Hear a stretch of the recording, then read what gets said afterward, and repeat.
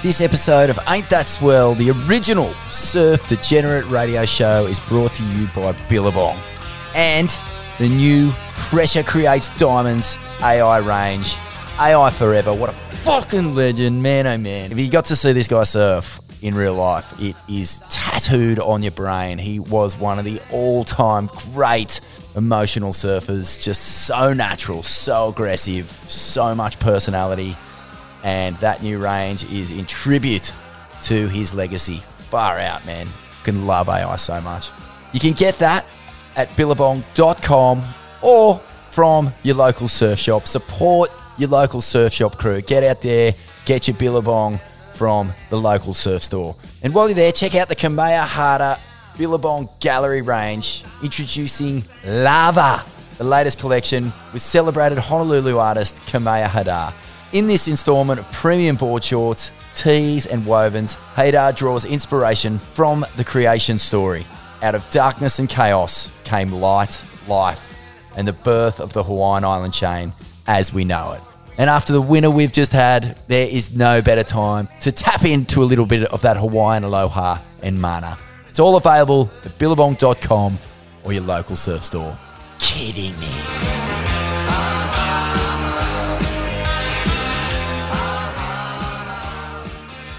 Well, first of all, I'd like to say, and I is gonna find me, because I want to be a part of this fucking dumb wannabe tennis tour. You know, I think they got his testicles so far up their mouths that this is bullshit, you know? I'm not thinking about that right now. I'm just thinking about having won the world title and hopefully trying to win another one someday. You just drop in and just smack the drop down, say bah! Well, I'll tell you, Stu, I did battle some humongous waves. Oh, just the paper, please?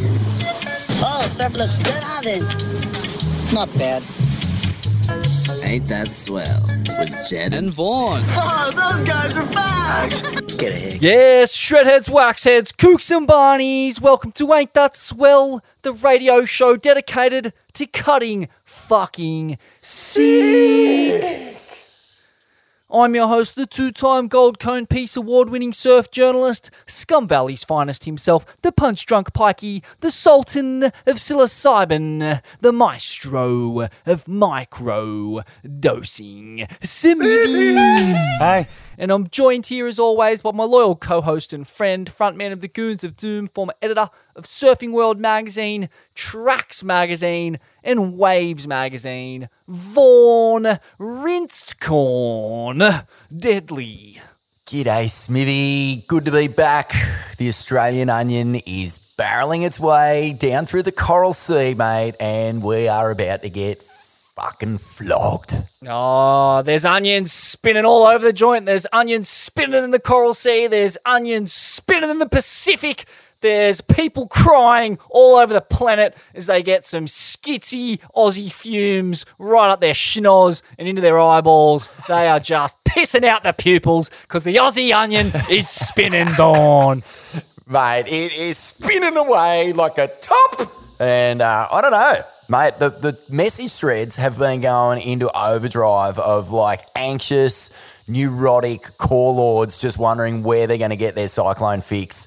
And it's hilarious, Smithy. You forget, you know, you can live your life and you're cruising along and you sort of got your daily routine and whatever. And then the second a cyclone forms, everything goes out the window and you just turn into this froth lord that like almost can't function because your decision-making is so torched. Yeah, it's almost as though your daily life begins to resemble the weather pattern of the cyclone. You just become this spinning mass of froth and wind and just chaos. You just can't seem to string a sentence together or get anything together in your life. It just all goes out the window. I know after pretty much every cyclone swell, I come back to my house and it just looks like a brothel. There's just cloves strewn everywhere, freaking used frangers hanging from the bloody the ceiling fan. Just it doesn't make any sense. Who's been in your house while you've been getting the vish? That's what I want to know. Well, that's right. Yeah, exactly. I mean, I don't know. The ghost of Smithy's been getting around spliffing and fucking spoofing all over the joint. I don't know, but it's fucking chaos in here. Oh, it's so funny, the lead up to a cyclone. And how bad is it, mate, when you all that froth, all that energy, all that uncertainty, you make a call, you pack the truck, or you get where you got to go and get the absolute peak of it, and it's just a full melter, just a fizzer, just leaves you hanging. And it's basically like getting stood up on a blind date or something. You don't know what you're in for, but then you still feel that rejection when you get to the end of it and there's nothing there. Yeah, that's right. And it is such a, it's you really can fall into that trap of having high expectations and, getting fixated on getting the one or dozens of the one. And it's always a hiding to nothing, isn't it, Vaughan? Setting the bar too high. It's, I don't know. There's something about that. Always leaves a sour taste in your mouth. Better to go out there and, just be at one with the community, all your fellow froth lords at the Kira, just shaking hands, hugging each other. And, when you behave like that, it's almost a guarantee, Vaughan, that you're not going to get the one. You're not going to get the one. Yeah. But you're going to be happy. No. You're not going to get the one. Be kind. Be kind to your fellow surfer. Be aware. Try and get your one. But if you've had your one, maybe offer up the one to the next person in line for it. What That's about right, that for Vaughan. an idea, Smithy? No chance, mate. No chance. Australian froth lords are the greediest pigs.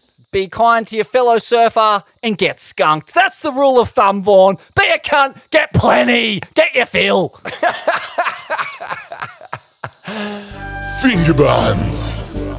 Number 5. The Wazzle pumps over 10 million into prize money annually, Vaughan. 10 million! 10 million! What? I mean, far out. You could almost get a beachfront dog kennel for that in Sydney or Southern California. That's a fair wad. Do you reckon ELO is just in his bed, just like making cash angels, just swimming around in those wads before he passes it on to the prize winners? Don't know, but I mean, is it a lot? Do you think 10 million is a lot? Yeah, I don't know. It seems like a lot. Seems like a lot to Smithy, but I mean, I guess when you have to spread it across the world's elite surfing bracket, maybe not that much. I mean, we're looking at prize money that's increased 20%. And, let me rephrase that. It's interesting to note that prize money increases 20% after the mid-year cut. So it goes from 80K USD for first to 100K for first. And that's an interesting development for me, Vaughan. I mean, it's almost as though the Wazzle has been offering a bit of backsheesh to World Tour elites in their successful bid to curry favour for the cutoff. Is that what's gone on here? An old-fashioned union-busting manoeuvre straight out of the Thatcher handbook. It's the kind of shit you'd expect from the bourgeois woke elites.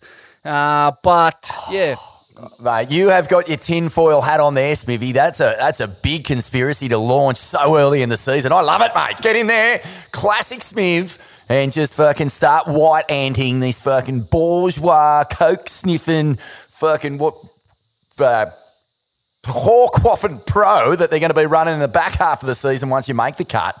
I like it. Yeah, juicing the money and sending the remnants of the elite packing back to the Changers on the baguette and spam program and the shared hire car and the sleeping in pantry, standing up. I believe that's what Liam O'Brien was doing during his campaign, or hanging from Laird's moon boots in the pantry. So it's tough going out there unless you're in the creme de la creme of the World Tour elite.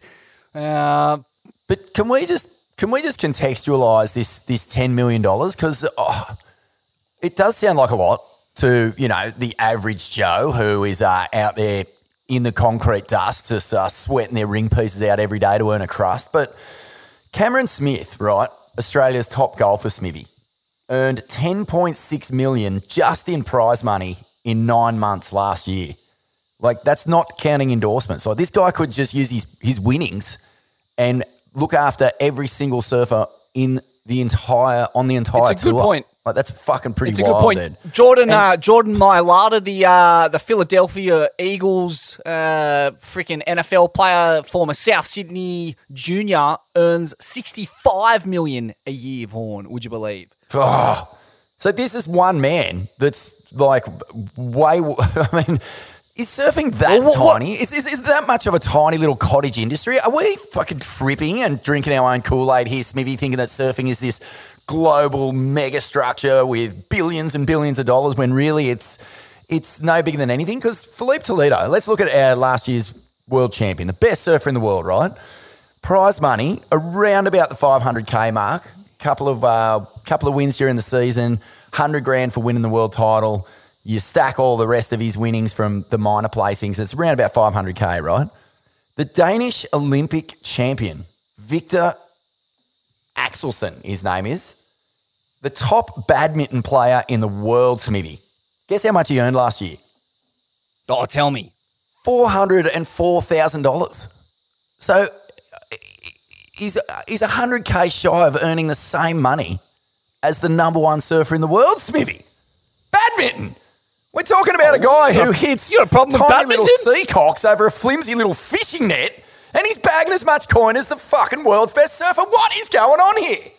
Are we actually having the wool pulled over our eyes by the Wazzle? Have they just put a bunch of shiny lights around this amount to make it sound like it's huge, and we're all just looking at the lights instead of the actual figure? It's a good point. Have they bamboozled us with all these noughts and some kind of communist manifesto? Oh, here, have some crumbs. Enjoy your crumbs, surfers. Enjoy your crumbs. It's so tasty. Yeah, it's an interesting point. I mean, I guess the reason it's not so lucrative, it must surely boil down to broadcast rights and the difficulty the WSL has with selling the broadcast rights to a sport that, let's be real, is kind of like watching grass grow a lot of the time. It just, as a TV product, it just doesn't really sit comfortably. There's so much downtime. It's pretty boring, unless it's Chopes, Pipe, Cook and J-Bay. We've had this conversation ad nauseum. I mean, David Gingell, the Channel 9 CEO, ITN Club president, former ITN Club president, he said it years and years ago that surfing will never be a TV sport for that reason. I mean, I guess that's where all the money's going missing, because that's where bigger sports seem to really rake in the loot. When I look at the football codes in Australia and America and the NBA, like as a televised product and all the ads you can sell in between the stoppages and whatnot, far out, man. Those TV deals are worth hundreds of millions of dollars. As it is, Dirk Ziff is in a hole of tens of millions of dollars. And meanwhile, we've got all these pro surfers asking for their crumb. And he's like, mate, I've got no crumbs of my own. Mate, it's all totally fair, man. But please explain to me how the top badminton player is getting paid as much as the top surfer in prize money. Like, surely badminton, and I haven't been to Europe. I haven't been to these northern European countries for a while. Maybe badminton is as big as rugby league and the NFL and the world game. I don't know. But, is the surf industry not at least marginally bigger than the badminton industry? Or am I tripping? Am I missing something? Are you playing badminton on the weekend and not telling me, Smithy? A secret badminton double life that I've been leading. But maybe I have fallen and it's none of your business. Oh, see? It all comes down to seacocks yet again. Feathered little seacocks flying through the air, just diminishing the great lifestyle and culture that we love so much. Yeah. Yeah, it's crazy. I guess the industry, this is the $1 billion question. The surf industry, surfing in general, it's an exponential growth sport. I don't know, somehow, despite that fact that it's on this exponential growth curve, the industry claims to be losing money. I don't know what people are buying or what they're riding then, because, they seem to still be purchasing a lot of surf hardware, maybe not so much the T-shirts and whatnots of yesteryear and bygone eras, but yeah, I don't know if it's the industry's responsibility to fund the Wazzle, I guess. It's it used to be their responsibility, but now it's not, right? That's right. Yeah, that's a very good point. Very good point. Number 4. Skits, Eddie, edits. Man, there's some insane surf documentary making going on right now. I know that Eddie was a little while ago, but I guess there's a bit of a lag in some of the content that's starting to drop about the day.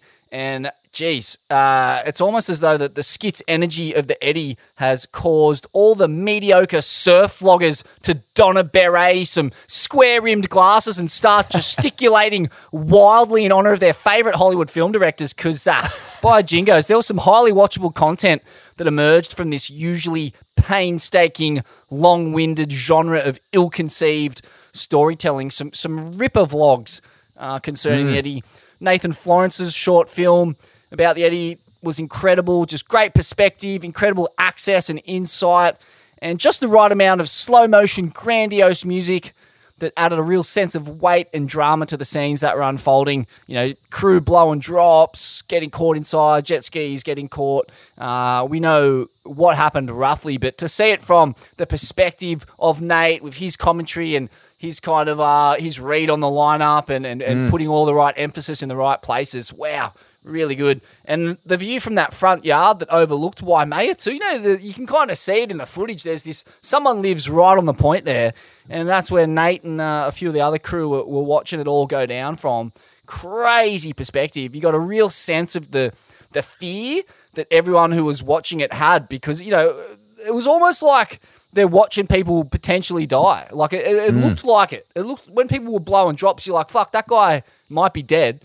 Mark Healy, he had a sick 39-minute edit from his camp, which is worth a watch. There was someone close to the Monizes, maybe it was even Seth. They had a really epic perspective of that kind of classical Hawaiian family vibe and all the nerves at play with Josh, who was competing, and lots of weird crowd footage from Chriso, God-bothering freaks, and just vignettes of the beach action mixed with all the skit surfing.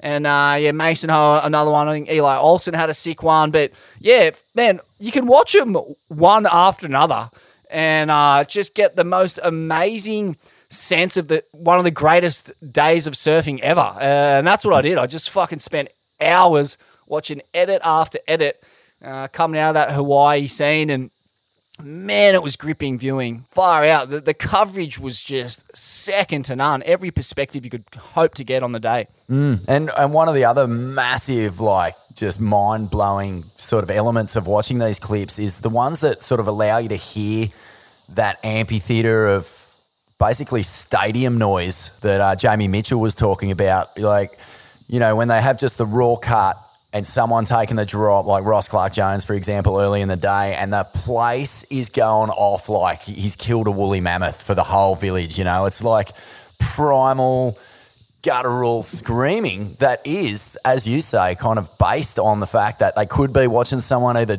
die in the heat of the battle or completely triumph. And that was one of my favourite things about these videos, you know, like when you sort of strip the music away and you're just taken into this really authentic, real-time just energy of what was happening. But this is the world we live in, Smithy. Like, I mean, a generation of crew who have grown up with screens and often just turn the camera on themselves ever since they were born. You know, these things are just in the palm of their hands. And they've turned into these documentary makers. And I just wonder... Well, let's not go too far. I mean, they've had a win on this one, but, geez, I'll tell you... in the lead up, the last couple of years, the glut of absolutely horseshit content that's come out of the surfing vlog world has been, mate, I tell you, it's been stacked up to me neck just in horse nard. Yeah. And I had a whinge about this and on a Stab Magazine article just calling for, you know, these vloggers, these pro surfers, just to maybe flick a uni student who's studying filmmaking $200 or something to fucking have a look at what they've made before it goes to air, because pro surfing and filmmaking, as it turns out, are not the same skill set. No, I Francis agree. Ford Coppola does not automatically have a sick frontside gaff, nor does Nate Florence automatically have a perfect handle on the narrative arc and the 3-act structure and whatnot. You know? So you just think sync we're up. a little ways off still from, I don't know, Mason Ho and Rory Pringle walking the red carpet at the Golden Globes, or Nate Floss and Russell Crowe having a little wrestle or handing out a Lifetime Achievement Award to Martin Scorsese at the Oscars, or Jamie O'Brien on the cover of Vanity Fair, you know, sitting in a blow-up donut in his camo sluggos, you know, as the hot new filmmaker on planet Earth. Like, we're a ways off. I think we've still got a while to go, but it seems that, you know, cometh the energy, cometh the event of mortal consequence, and suddenly these surf filmmakers, suddenly they get just this burst of inspiration as if Hui himself or herself or itself is coursing through their veins, and they're just suddenly wizards on the editing programs and behind the lens and just calling, cut, take, cut. No, that won't do it all. That won't do it all. And, you know, that's kind of the vibe. It all just seems to come from the energy. But, you know, when it's just another trip to Indo and pointing the GoPro at their head and blah, blah, blah, blah, blah, blah, blah. And here's where I'm staying, and here's the coffee, and here's the corn kerneled floater I've left in the bowl, and here's the rice and whatever. It's all fucking just pedestrian horseshit. Yeah. And that puts my mind slightly at ease, Smithy, because, you know, I do make movies for a living occasionally, and I was getting nervous, mate. I thought all these surfers were just going to start eating into Vaughnie's crumbs. What about Deadly's crumbs, mate? Throw us a crumb. Haven't you got it good enough already, surfing all day and all night for your coin? I don't know, but there are worrying signs for a crew like me, Smithy, who dabble in the movie arts from time to time, because Katie Simmers, Noah Dean, Dane Reynolds, these are all surfers who really focus hard on developing, you know, top-line films. And you can't fault the 3 films or the content that Dane puts out. So, sure, yeah, we're in a state of flux here, mate. We're in a state of flux. Let's be Nervous. real. I mean, there's storytelling, and then there's filming a surfer and putting it to music. And these two forms are about as far apart as you can get in the medium of filmmaking. You know, there is simply minimal thought that goes into gluing music and surfing together compared to compiling a story and, you know, getting interviews and cutaways and creating a narrative that is coherent. And this is a very different art form to the surf film art form. And I think a lot of the vloggers are realizing that storytelling is not that fucking easy. Yeah, and well some said. of us have spent our careers learning it, and we don't enjoy sitting through horseshit. Yeah. And mate, if you think the world's best surfers are getting hard done by with prize money, wait till you get into the bank accounts of the world's best surf journalists, mate. Oh, talk about crumbs. Mate, I'm not getting crumbs. You need a microscope to fucking see the sustenance I'm existing on. Are you kidding me? Number 3. Dane Reynolds' daily export. After, more than a decade of lazing about, hurling barbs at his sponsor, riding off the world tour and generally decrying the decline of surfing culture as we know it, the great Dane Reynolds, he's copped a rocket up the corn from, Zuck or some such media tycoon and started pumping out more content than a desperate young Smithy on a 30K stab salary back when I was running the website as the inaugural web editor and just absolutely getting calluses on my fingertips from typing away. But, Dane is on the daily export. He's putting out content every day. And is there such a thing as too much of Dane Reynolds and his merry band of degenerate shrednicks? Not in my view, Vaughn.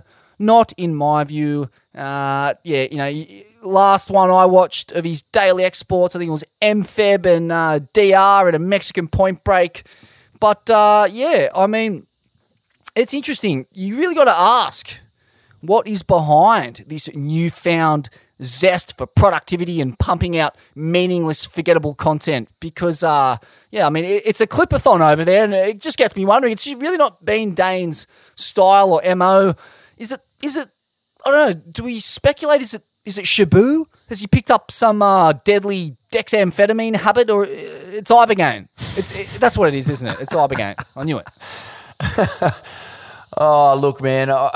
Too much Reynolds is never enough, man. I mean, the sheer brutality of that guy's surfing is a joy to watch, and I'll cop it in whatever fucking weird semi-onshore, same conditions that he surfs day after day after day, with his crew of, 4-litre coffee drinkers on the beach cheering him on and talking in those gruff voices, like more. I'm a truffle pig for that shit, mate. Get the snout into the dirt and just gobble. Can't get enough. But what's behind it, Smithy? Oh, look, when you and I decided to sort of crank up the content here at Ain't That Swell, to introduce new shows, to try and just give people some sort of just something to sit and enjoy and marinate in on their way to work or whatever, it kind of made it easier in a weird sort of way. It's not hard to come up with content. The surf world moves so quickly.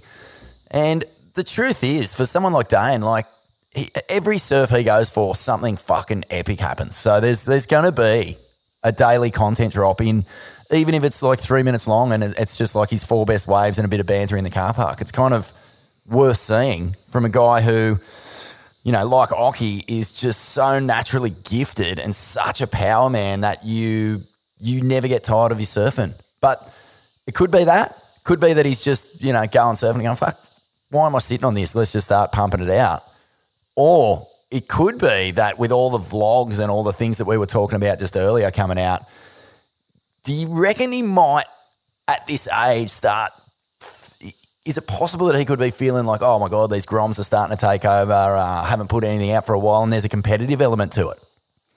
Yeah. Your relevance is a big thing in surfing. Like if you're a career pro, at some point your age and, your visibility are going to start playing into your mindset, surely. Surely, yeah. And as we learned from...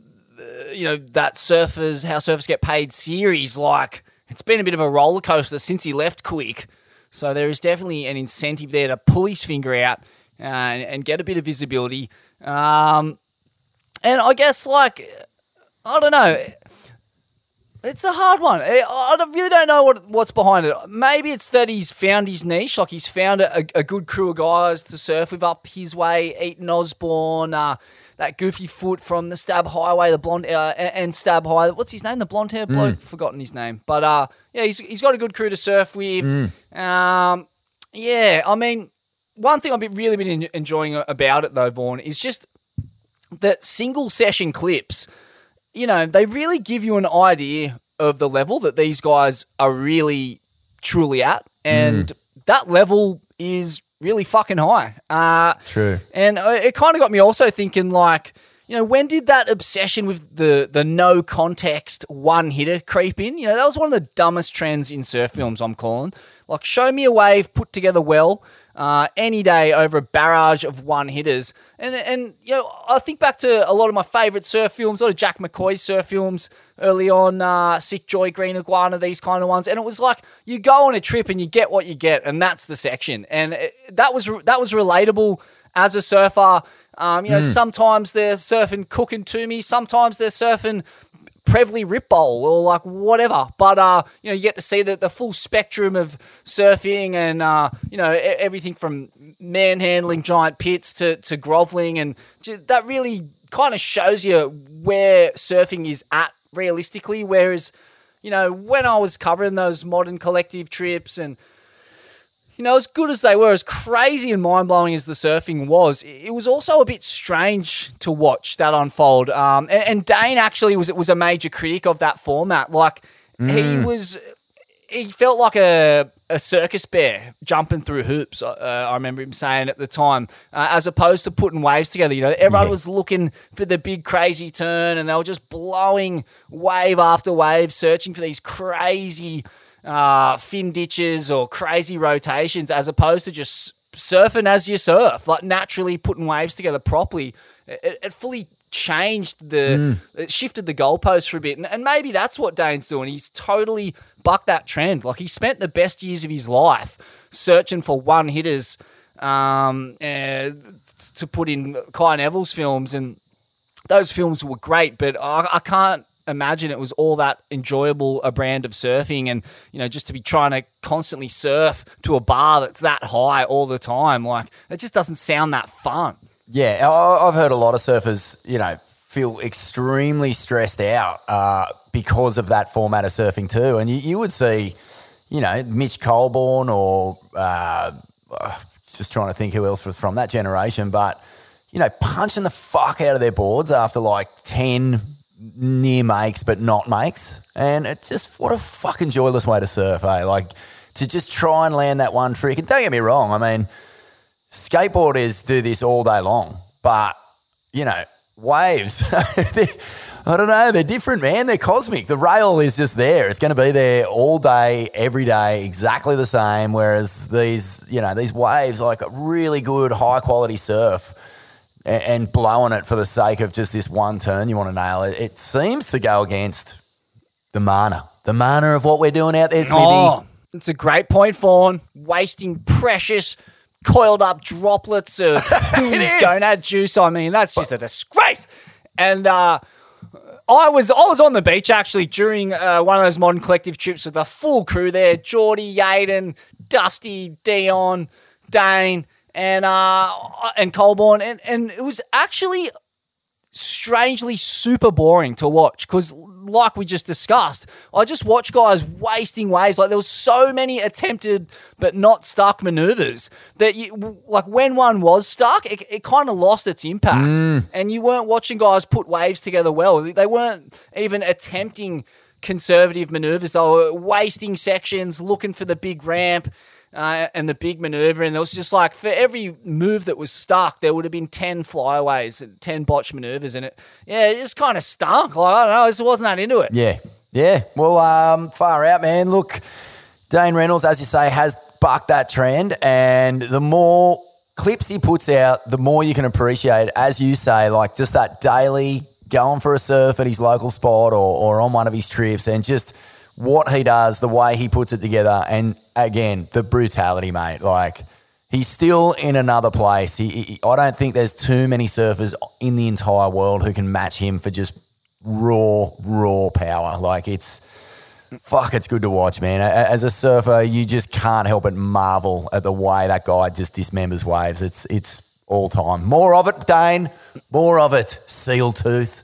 You crazy little munchkin. Number 2.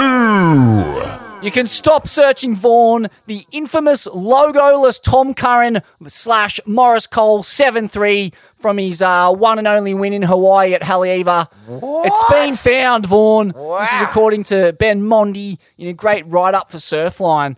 It was lost, but now it's been found. An iconic board that anyone who is a student of searching for Tom Curran, as I am, will remember very well. And the 7-3, that Haleiwa section going ham, no logo on it, which gave the Rip Curl honchos an absolute aneurysm. Just no. Oh no, it was the other way around. It gave the Rip Curl honchos an opportunity to sign him for life. It was OP. Ocean Pacific dropped him. Right. Is that the story? Oh, I did not know that. That's the story, because he was sponsored by OP.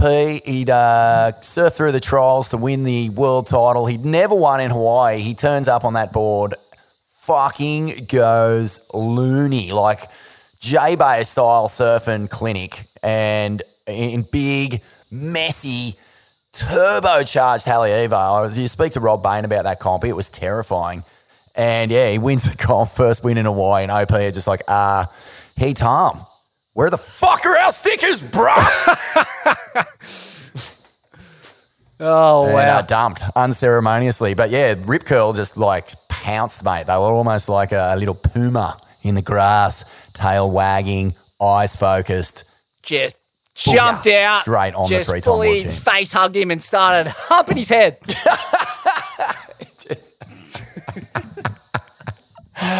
Yeah, you can imagine it. Yeah. Just the little Rip Curl pussycat up there, just dry rooting Tom's face, like claws buried into the back of his head.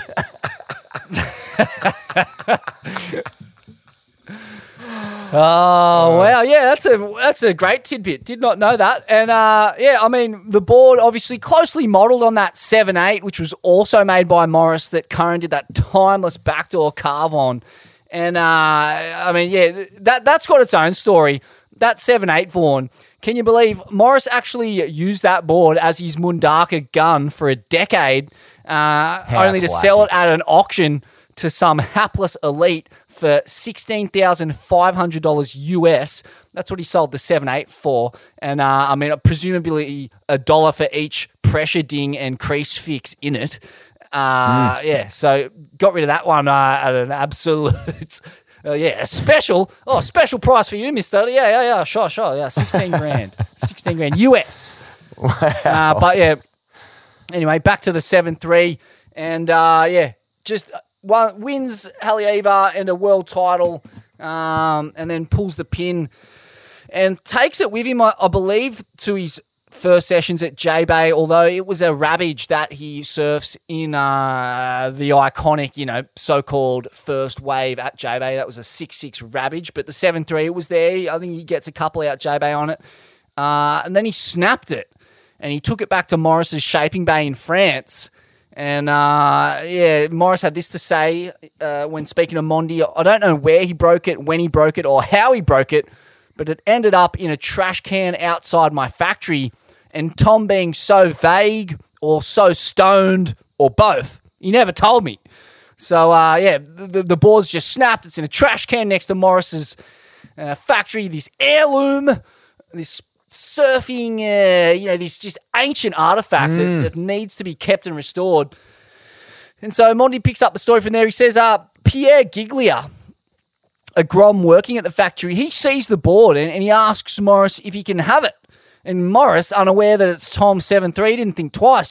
So Pierre uses his rudimentary board repair skills and he puts it back together. So since then, the board has been gathering dust in Pierre's garage, and its location hidden from the wider world. The handful of people who knew about it had offered Pierre up to 10,000 euros for the board. What? But he'd knocked them back. Mate, that's as much money as you. That's as much money as you need to give everyone on the world tour prize money, Smithy, isn't it? 10,000, is that what you said? Pretty much. Yeah, 10,000. Yeah, that's right. Yeah, once you factor in the conversion rates, I mean, Jesus, you could. Rio Wider could dead set buy half a Legion with that, but. So anyway, here's the board. Morris pulls out the tape measure and the set square and he measures out the lengths. So the story goes, the board emerges and it gets taken to Morris, so I guess by Pierre, and Morris pulls out the tape measure, the set square. He's measuring out the length of the prescribed 7-3. Then he runs the set square down the board, pointing out the gentle reverse V, fading to flat between the fins, and the almost invisible V spine behind the back fin. And last, he draws the tape down to the wide point, and there it was, Vaughan. There it was, the sacred parchment, the holy grail, as it were, 17 5/8 Vaughan. Wow. It was the board for sure. And Morris had this to say: people talk about hand shapes having soul. Well, this is an example. I can whittle a board for hours. It was winter in France. I had no work on, and I was shaping a gun for Tom Curran, so I took 3 days on it. I had this concept in my head, and I kept trying to find it. I didn't really know what I was doing. It was all so new and so foreign back in 91. It's great to have my hands on it. What a gift it is. What a gift it is, Morris. What a gift, story. Not just to you, but to surfing as a whole, to the surfing public, to the global world at large, Vaughan. I mean, what could be better than a Morris Colt 7-3 with a reverse V? No, this is like diving into the ancient tombs in Egypt and just uncovering, sacred, just spiritual totems, Smithy. What a story. I'm so stoked. Fuck, imagine if you could find all the boards throughout history that have mysteriously vanished. I'm just thinking of my own boards, actually. And my old man gave me a San Juan, my first ever board. I actually left it at the beach at a club comp when I was 9 because Mum came down the beach and said, hey, guess what, we're going to SeaWorld. And I just ran and jumped in the car, didn't even think about my board, and mysteriously vanished. Probably turned up in a hock shop down the road from Bowlesy's place. But I'd love to know where that one was, mate. Had a kind of a green Tom Carroll stripe down the side. And actually, my wife's first board, cop this for a story. My wife's first surfboard was a hot dot, had polka dots on it. And the fucking thing survived the Black Summer fires down at Rosedale, which got completely incinerated. Survived that, but then got stolen by looters. So, I don't know. If you're on the South Coast and you come across a hot dot surfboard, get in touch with Smithy and Deadly. Let us know, because that would honestly be as a stoker for me as finding, a Morris 7.0, 7.3. And of course, mate, I accidentally drove away from my fucking Ian Byrne House of Burn 6.6 at the pass a few months back. Oh, it still leaves me shuddering in fetal position at night time, cold sweat, whimpering tears running down my cheeks. If someone's got my name on the stringer, for fuck's sake, give it back. Yeah. Big thanks to Earn Burn for setting me off with a new 6.6 Smithy, and it is a fucking weapon, old boy. This guy is an absolute genius. He's a master craftsman. I don't know, man. Do you reckon this is a good idea for maybe a reality? No, not even. Like a 1980s sort of action detective show where maybe we could get Tom Selleck or the modern day Tom Selleck alike to play Ben Mundy. And he just goes around to different areas, and it's like Murder, She Wrote, where there's a missing board in that town, and he's got to interview all the local, sheriffs and bad eggs and all that sort of stuff until he uncovers the shocking truth that it was actually, the town mayor who'd been stashing them, or the local priest who had been sort of sticking them in a cave down the beach or something like that. Could be a really good show, mate. Yeah, I like it. It kind of echoes of Spotlight, the hard-hitting investigative journalist out there on the beat, just tireless in his work to uncover the stolen craft of the local call lord. Where does it lay? Which filthy miscreant pocketed it? Does he live in West Tweed? Probably. Yeah. Instead of calling it Magnum PI, let's call it Mondi PI, the surfboard detective. One of the greats, Mondi. Massive shout out to Mondi last. On your Space Ghost. Yeah. One of the greats of the surf journalism caper, subsisting on crumbs like the rest of us. But geez, fuck, all dick, ribs and dengue on that crumb diet, that's for sure, Vaughan. He's a lanky bastard. And well played, Mondi. Another gold cone piece to you, sir. Well played. Number 1.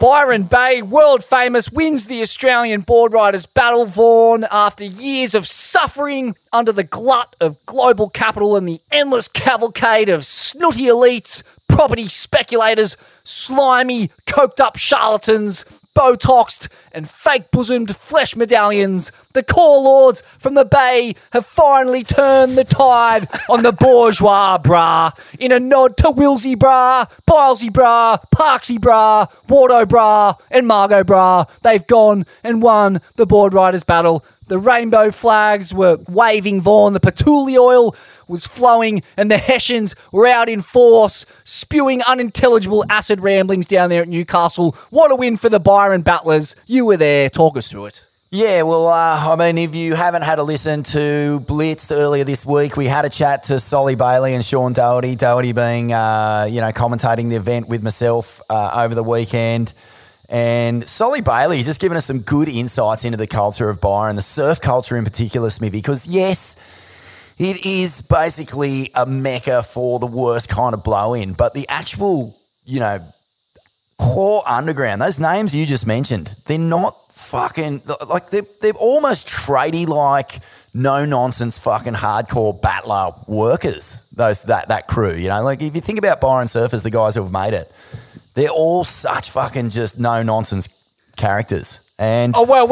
Hey, I might just have to pull you up there. Who you got? Workers might be a bit of a stretch. I mean, this was famously the unemployment dole-bludging capital of the world for a good 30 years. Yeah, true. Maybe not workers, but they're definitely like tradie-like in the way that they approach surfing. There's not a whole lot that's of right. Tradesmen-like in their for sure. Tradesmen-like in their commitment to the rail. That's for sure. I mean, try and get them on a job site, though. You got fucking Buckleys. Yeah. But, mate, it was just such an epic weekend. Those guys were easily the most thrilling team to watch because the way that the board riders battle is set up. I mean, dude, we were talking earlier this episode about, surfing being an absolutely fucking shit-house TV product.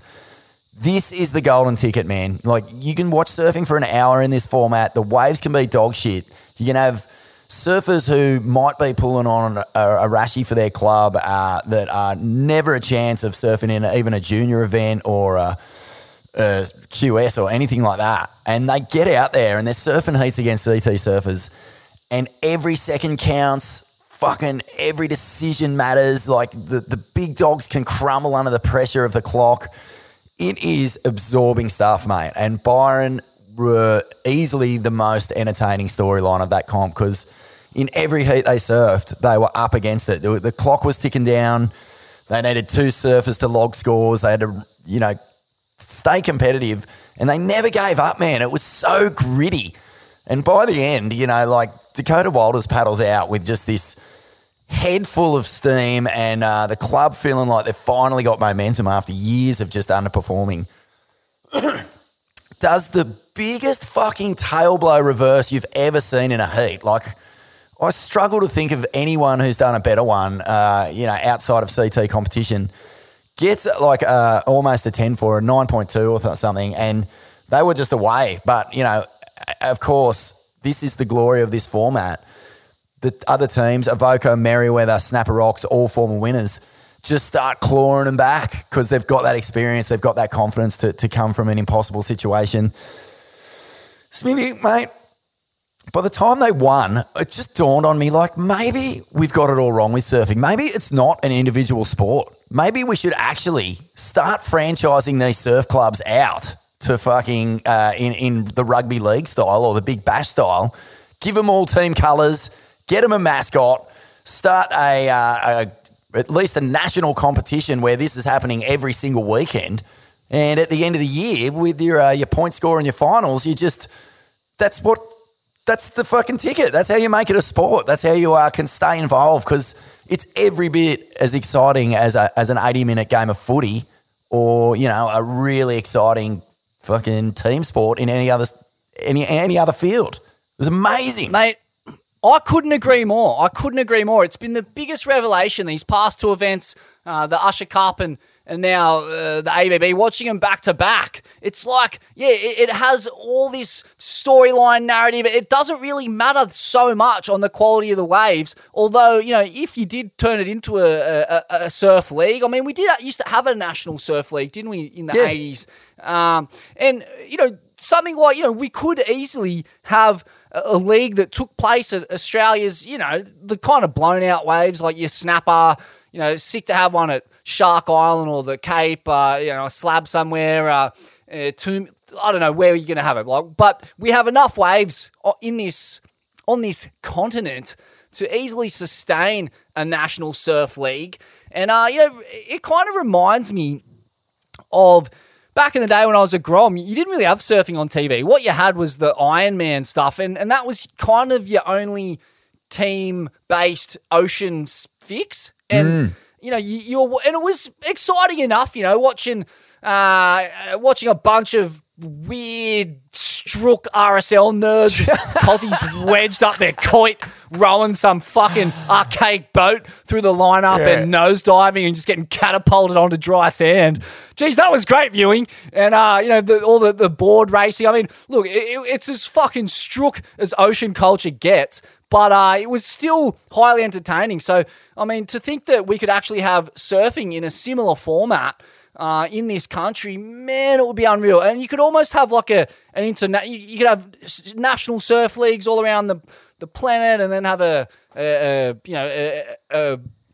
big culmination of that in some kind of World Club Challenge like the Usher Cup had. I think it is the future because too many CT heats sadly boil down to this chess match with 2 guys sitting on each other and, just being far too selective in the waves that they catch, and there's just way too much downtime. Like, I can't tell you how many heats I've been on the beach for and watched the best waves going unridden while 2 guys sit out the back looking for 8s and 9s, which is, what that format needs. Like that's what they're looking for to get the win. You're not looking for all those inside fun ones. But holy shit, at Backdoor, at Snapper, at J-Bay, the amount of cooking waves you see go unridden in any event is fucking, geez, it gets a young surf journalist subsisting on crumbs very hot under the collar indeed, Vaughn. Yeah. Ropeable, in fact. No, well, this is another thing, Smithy, is like,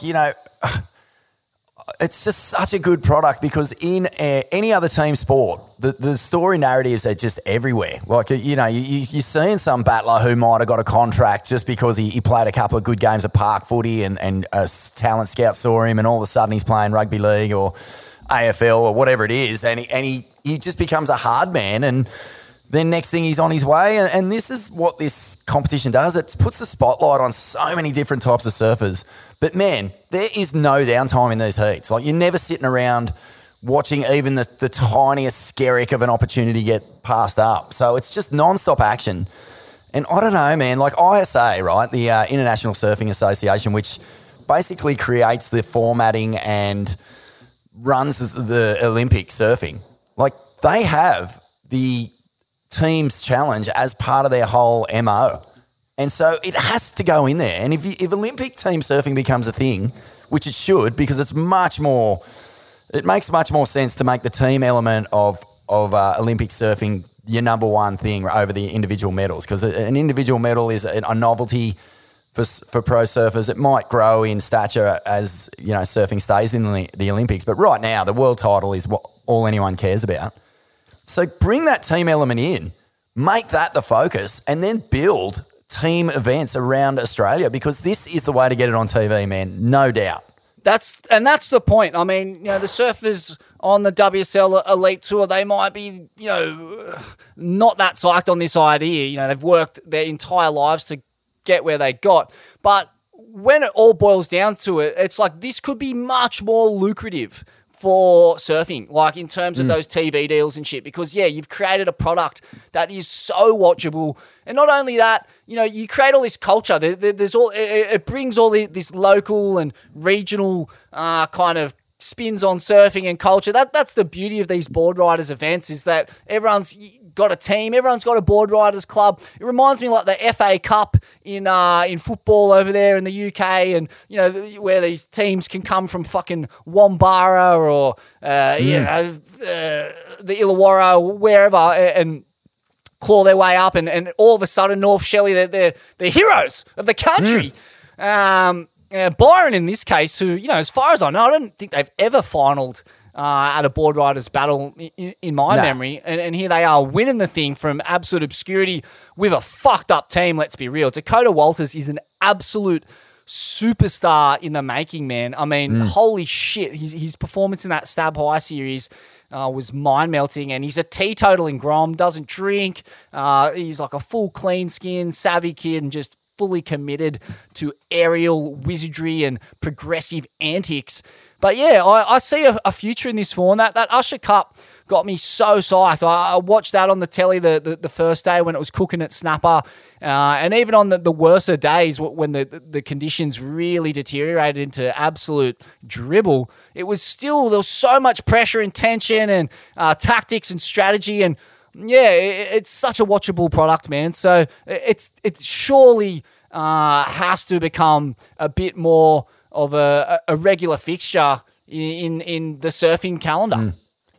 And it's non-ageist, non-sexist. It's all in. It's just mate. Geez, it's hard to find something wrong with it. Like you could tweak or do whatever, but for me right now, it is the best product in surfing.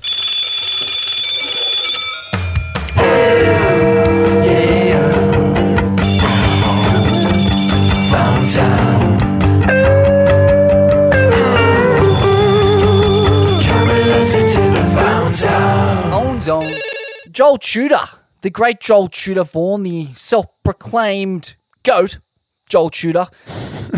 He fully is a self-proclaimer, isn't he? He's big on the self-proclamations. Yeah, I'll listen to a recent podcast of him on the Surfers Journal, and not shy of big upping himself. And just desserts. Let's be real. I'm not going to argue with a man who is a 50 times black belt in jiu-jitsu and can fully pretzel me despite his spindly frame. There's if you say you're the GOAT, you're the GOAT. But he's put out a sick old school clip of Jeff Hackman doing highline cheetah fives through a hollow inside Sunset Bowl and just other mind-melting lines on a Mondo craft. Like, far out. I don't know what he's riding, but it looks well into the 9-foot range. But how classic is that brand of surfing from that era in serious waves? Just so much speed, flow, style, just pure surf. Like, you get a sense of what he's feeling. He's just absolutely hooning through fairly critical waves, probably leashless. And, oh, man, what a joy to watch. What a kind of forgotten art form it is. Oh, man, yeah, I couldn't agree more. Mr. Sunset, he's the original Mr. Sunset, Jeff Hackman, and that was a joyful experience, wasn't it? You just sit there and you just soak in these really pure, as you say, lines. Nat Young had a kind of a philosophy on great surfing, and it flowed through into skiing as well. He was one of those early surfers to just hit the mountains along with Hackman and a bunch of other crew, but he called it the fall line. So you're just constantly in the perfect place where gravity is doing its thing and you're relying on nothing but perfect positioning to surf perfectly, if that makes sense. He even called his surf shop the fall line. And to me, this is exactly what this is. It's minimum. It's the economy of movement, and yet absolutely caning, always in the right spot, and just allowing himself to be purely in the moment and enjoying the ride. Like, it's real cosmic surfing, isn't it? There is no ego. There's no real performance aspect to it. It's just pure enjoyment. And, I'm with you, mate. I was blown away by that footage, especially those little cheetah fives. Like, when you're up the very nose of a board like that on a wave that big, you are going so fast, and there is literally, it would feel like there's nothing between you and the surface of the water. Like, you're not looking at the front of your board. You've just got your toes, and you're fully walking it. Unbelievable. Yeah, 6 to 8 foot inside bowl sunset, cheetah 5, going warp speed, the skin peeling back on your scone. Are you kidding me? I mean, he's just absolutely connecting straight to the pure Gaian energy, just mainlining it like electrodes strapped to his temples, his nutsack, his fucking spinal cord, just IV drips in both arms, just mainlining the juice. Oh, man, he must have been fizzing for days. No wonder he fell into some skitsy cocaine addiction and trafficking. Heroin. Heroin. Right, yeah. Yeah. You got to wash it off somehow. You got to wash that buzz off. I mean, Jesus, he would have been off his fucking gherkin. Hey, mate, and again, we spoke about kind of like the best surf biographies we've ever read. Mr. Hackman by Phil Jarrett. Mr. Hackman, fucking hell. It's Mr. Sunset, the Jeff Hackman story by Phil Jarrett. Definitely hunt it out, read it. You will not be disappointed. It's a hardcover book. It's beautiful. Like, it's got heaps of photos and stuff in it too, but some of the stories in there are mind-blowing. And just as an aside, Smithy, I wanted to shout out Beneath the Waves, the Lane Beachley biography. We never mentioned it, and it peels back the fucking... Oh, man. It peels back basically what you think you know about Lane and reveals the true story, and it is completely shocking and puts her in a level of fucking, like that Muhammad Ali sort of style of greatness, where what she has overcome to get to where she was is without peer, not in surfing, I don't think. Amazing. The Swellian Queen. Yeah, Beneath the Waves. You should be able to Google it. Vaughan, Sebastian Studner, the great Nord Lord, he's popped up on Buddha Joe Rogan's Instagram riding 115-foot wave fawn. Are you kidding me?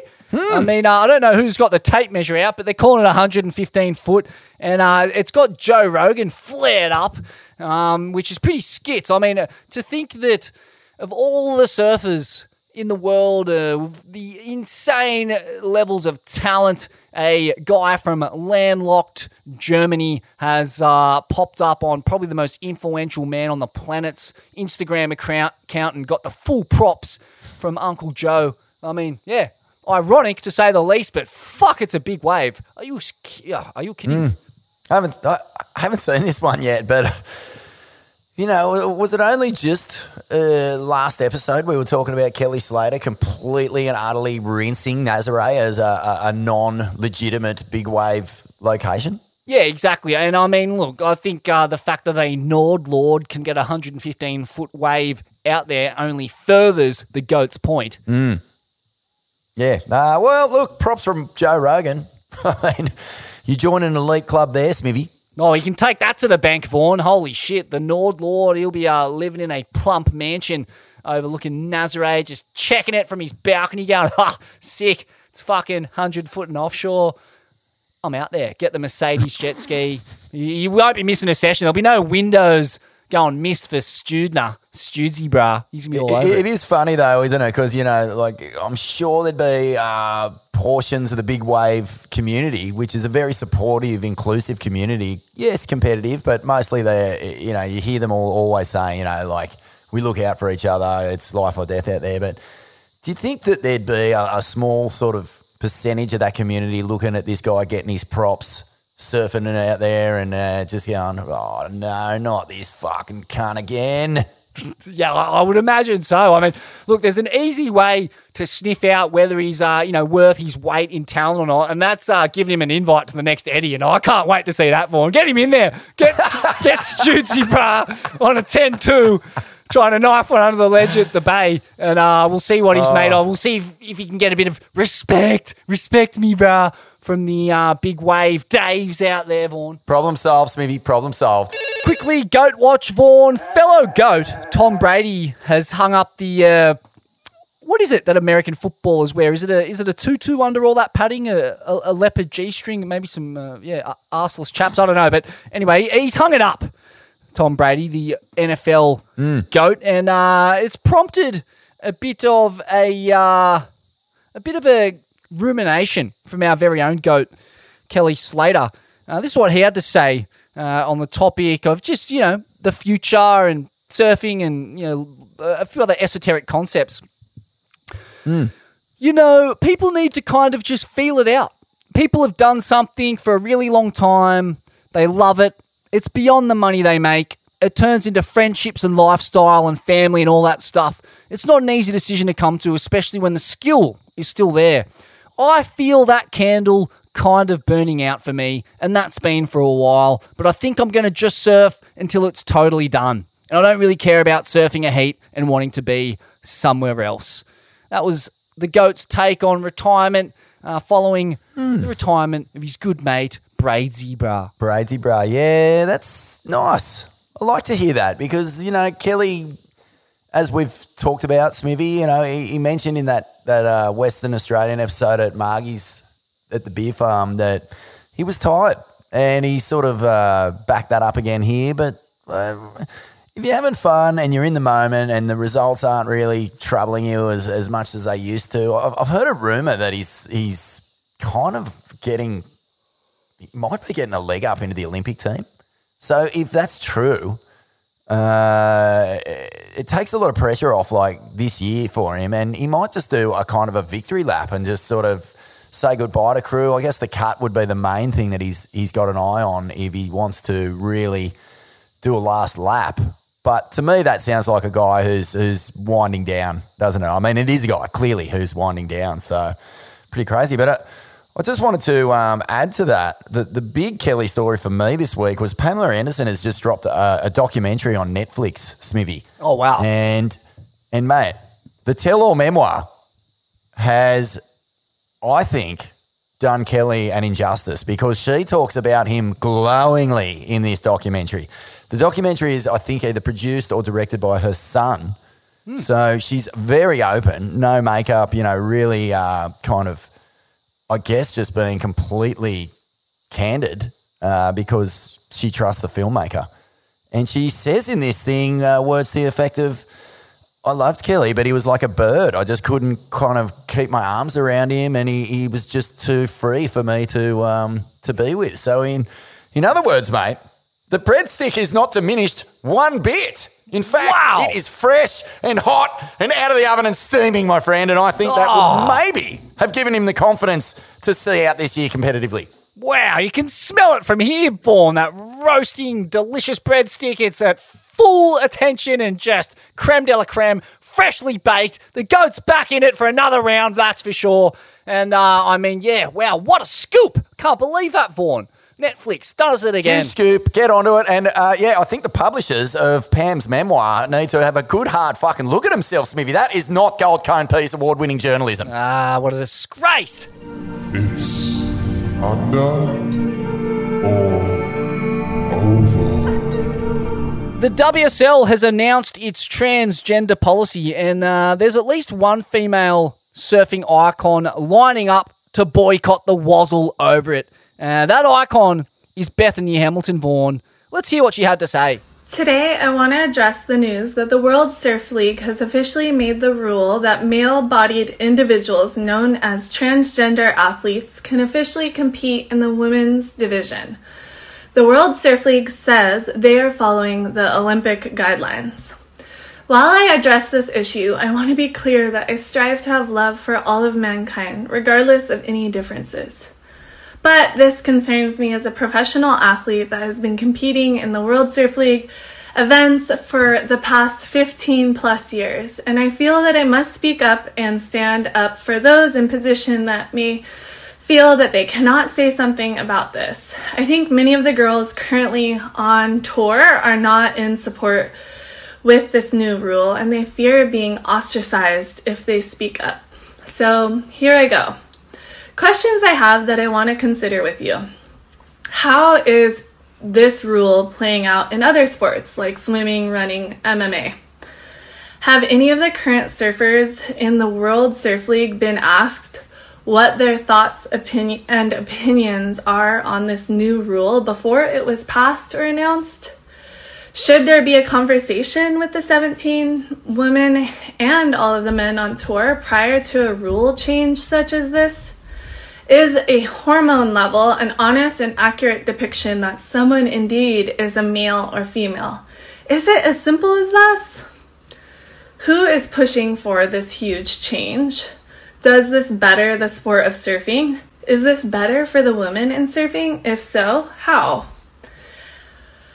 How did whoever decided these hormone rules come to the conclusion that 12 months of testing testosterone make it a fair and legal switch? Why is the WSL's statement about trans women competing with women, and yet there's no mention of converted women competing with men?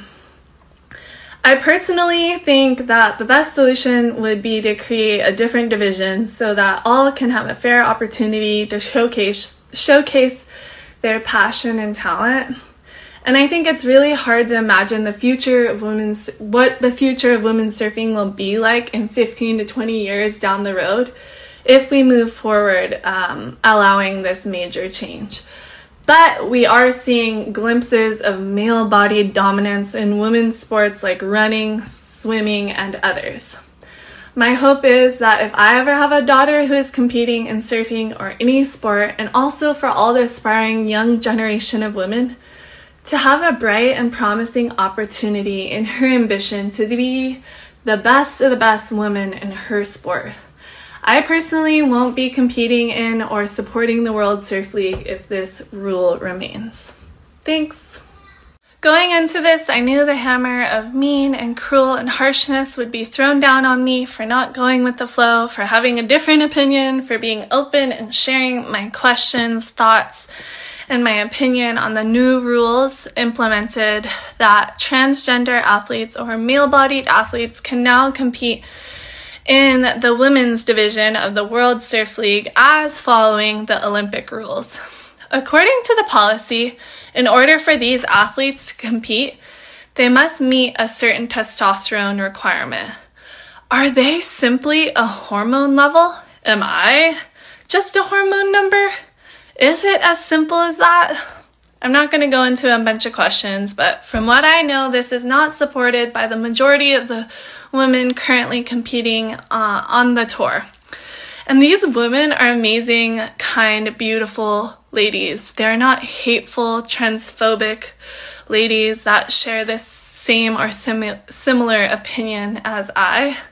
But now all of these ladies get to see me taking this public, and what a hateful and cruel world it can be, where people sit behind their screens and instead of having a thoughtful debate or conversation, instead they choose to spew awful things and tell you to be quiet. To me, that is a scary world, to shut up debate and conversation.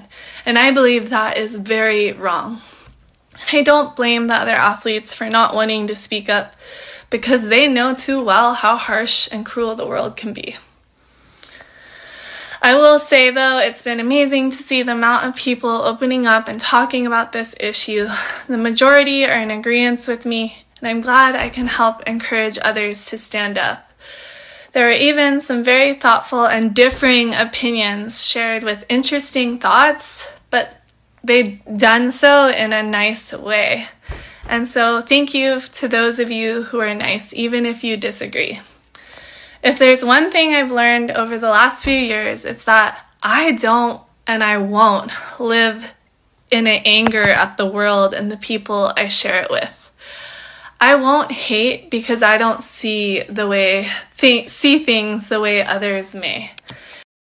And I will continually aim to have grace, forgiveness, and love and honesty, no matter how cruel and harsh the world may be. So, lots of love, everyone. Now, Vaughn, as far as my own take on this goes, let's just say I've been growing my hair out for a reason.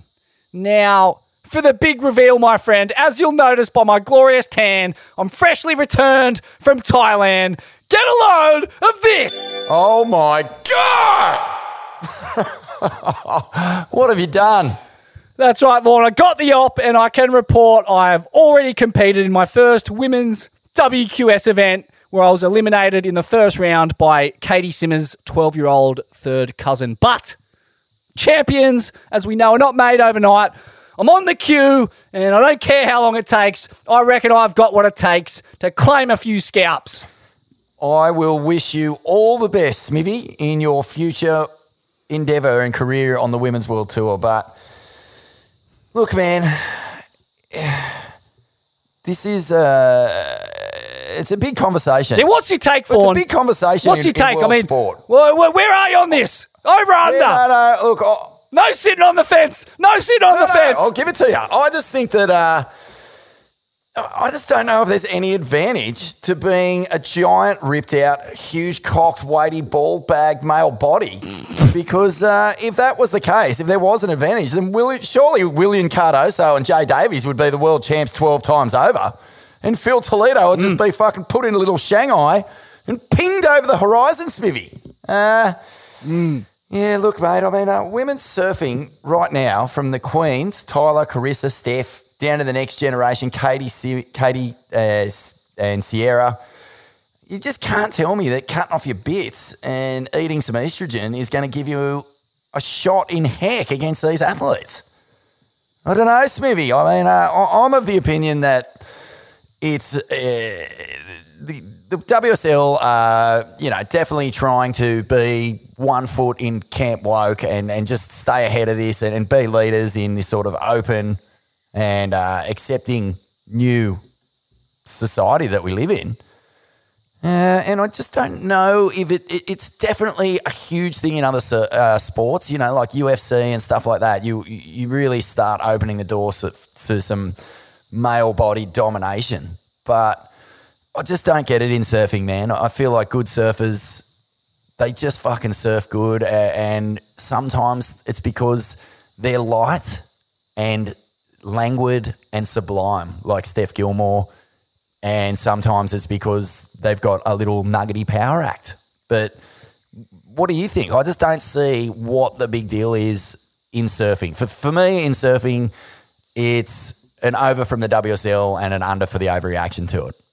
Interesting. Yeah, well, I mean, there is precedent for this, Vaughn. We're all acting like this has just landed on us. But if we turn back our minds to one of the great compilations of women surfing of all time, a film that literally inspired like an entire generation of women surfers. I'm talking about Blue Crush here. You'll see the great Noah Johnson, a Hawaiian call lord par excellence. He was forced to gender transform in order to surf in that film. I believe he donned a wig and a bikini for the opportunity to surf 8-foot pipe on his own. And I mean, I'm not sure if he got the chop. I'm not sure if he got the op. But maybe he did. I mean, we know how progressive Hollywood is, and I haven't seen him around since. Like, I haven't seen him surfing out pipe. I haven't heard a lot about Noah Johnson since. But some of the best clips in that film of a chick surfing at pipe was actually a cross-dressing Noah Johnson. So, I mean, look, maybe that's where the problem lies. It's left a little bit of a bad taste in Bethany's mouth, being a fellow Hawaiian. I don't know. I don't know what the bee in Bethany's bonnet is. I mean, maybe it's like a case of, look, she's up against people with 2 arms already. So, putting her up against a dude with 2 arms, you're like, are you fucking serious? What more do you want? You only got 2 arms. So, is this a bridge too far for Bethany? And that's fair enough and fair enough and all the rest of it too. Yeah, I just feel like we have an opportunity in our culture, at least, to just live and let live here on this one. I really don't see the advantage of a male body over a female body in surfing. Steph Gilmore is fucking a flawless surfer. Like, what would you change in her to make her surf better? Nothing. You certainly wouldn't stick a fucking breadstick and a couple of kiwi fruits between her legs and expect her to surf better. Well, I'm going to have to give it a... Well, yeah, there's no doubt in my mind that this is an unequivocal... We are experiencing technical difficulties. Please stay tuned.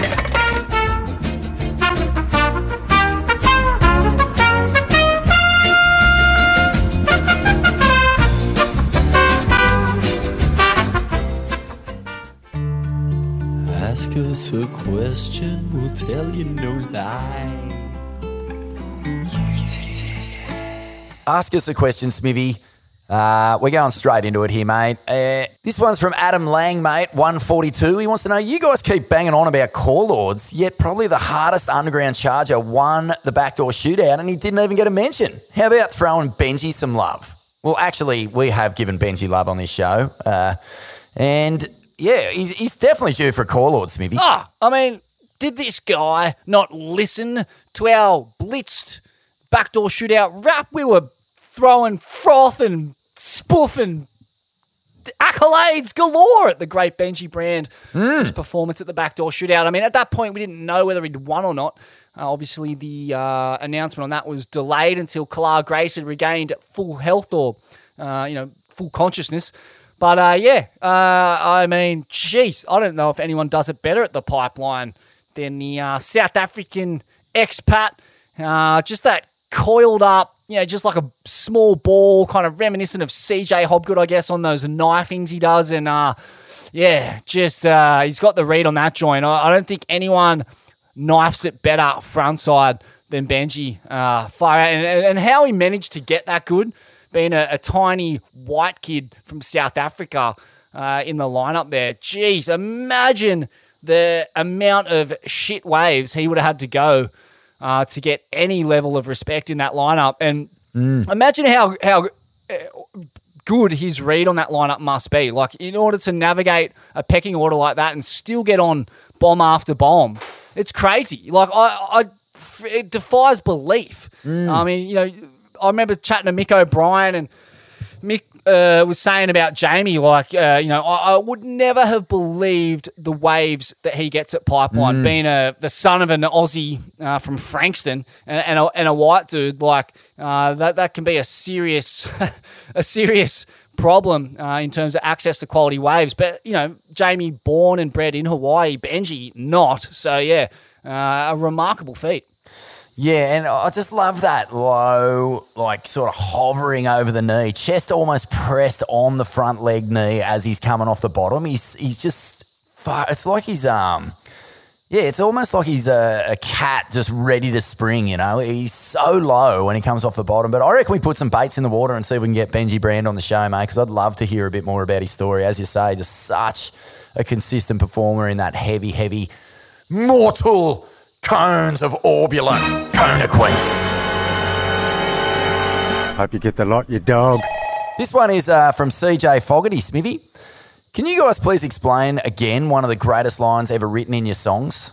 Would Shane Horan take 50 grand over a lettuce leaf? Oh, take it away, Vaughn. I mean, it's absolute folklore from Scum Valley's finest himself, the Goonangeri Great, the four-time world title runner-up. But well, when I was when we were creating the 300th issue of Surfing World magazine, I was going through every single issue, like every single one. We went through and we were basically doing a bit of a poll on who'd had the most stories, photos, appearances in Surfing World, and then giving it a point tally and trying to figure out who was the most sort of influential surfer in the history of the mag.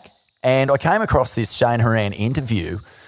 And it was talking about sort of how he'd lost sponsorship and had he what mattered to him, and he was basically kind of in a bit of a flux because he was a real spiritually connected man, and he was an earthy man, and nature mattered to him, and balance mattered to him, and cosmic fucking vibration mattered to him. And he says in this interview, he goes, you know what, I'd rather I'd rather grow a lettuce than win 50 grand.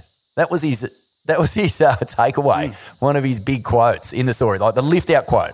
I'd rather grow a lettuce than win 50 grand. I thought that's one of the best surf quotes I've ever seen. Yeah. So yeah, it must be immortalised in song, surely. I think it's a metaphor for how to live your life. That all the material benefits of the world don't really come close to comparing to just the sheer joy you get from being a part of nature, growing your own food, watching it grow over time. It's kind of true, like in a sense. Like, I'm sure you can buy a whole lot of iceberg lettuces. Well, I mean, they are pretty expensive, but you can get a couple for 50 grand. But, it is a great metaphor for life. It is just that you want to really just be connected to nature more than you want to be connected to the material, trinkety, bourgeois, coke-sniffing, caviar-eating, champagne, drinking, kitty-fiddling reptilian world. That's right, mate. He may not have a world title, but fuck, he's eaten some lettuce in his life. Oh, he's eaten it, he's smoked it, he's boofed it. I mean, I had actually a few correspondences with the great Scum Valley icon recently, and we were bantering or back and forthing, trying to concoct a scheme to elevate Julian Assange's plight to the world. Shane has he's replicated his great Free Mandela decal in the form of a Free Assange decal on those iconic crafts of his, and I'll be sharing that on our Instagram, and we invite all the Swellians out there to back our countrymen, back one of the world's great truth tellers, truth seekers, the great anti-war activist, part-time Northern Rivers resident. You know, he lived in Lismore or around there for a bit. His mum, Christine, still lives up here. So he's one of our own, and he's been mistreated by the CIA war pig fucktards over there in the States and UK. This unholy conglomerate of piss-taking, coked-up, warmongering degenerates. Fuck them all. And so, yeah, I reckon everyone get out there, get your Poscas out, Free Assange on every available piece of white surfboard and fucking whatever else. I mean, I'm not encouraging you to go and vandalise overpasses and whatnot, but I'm not encouraging it. Yeah, and just to add a bit of salt to the whole experience, mate. His childhood home got absolutely just devastated by the floods too. So, mate, fucking cut the guy some slack, please. Get in behind, Swellians. That's it, Smithy. We're gonna revisit. We did get a lot of questions, so to all the Swellians who wrote in, we're actually going to do an Ask Us a Question special in the coming days. So stay tuned for that one.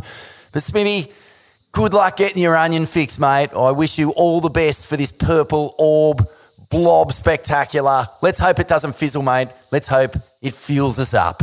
That's right, Fawn. A safe travels and a safe coning to you as well, my friend. Are you kidding? Are you kidding? Are you kidding me? Are you kidding? Are you kidding? Are you kidding?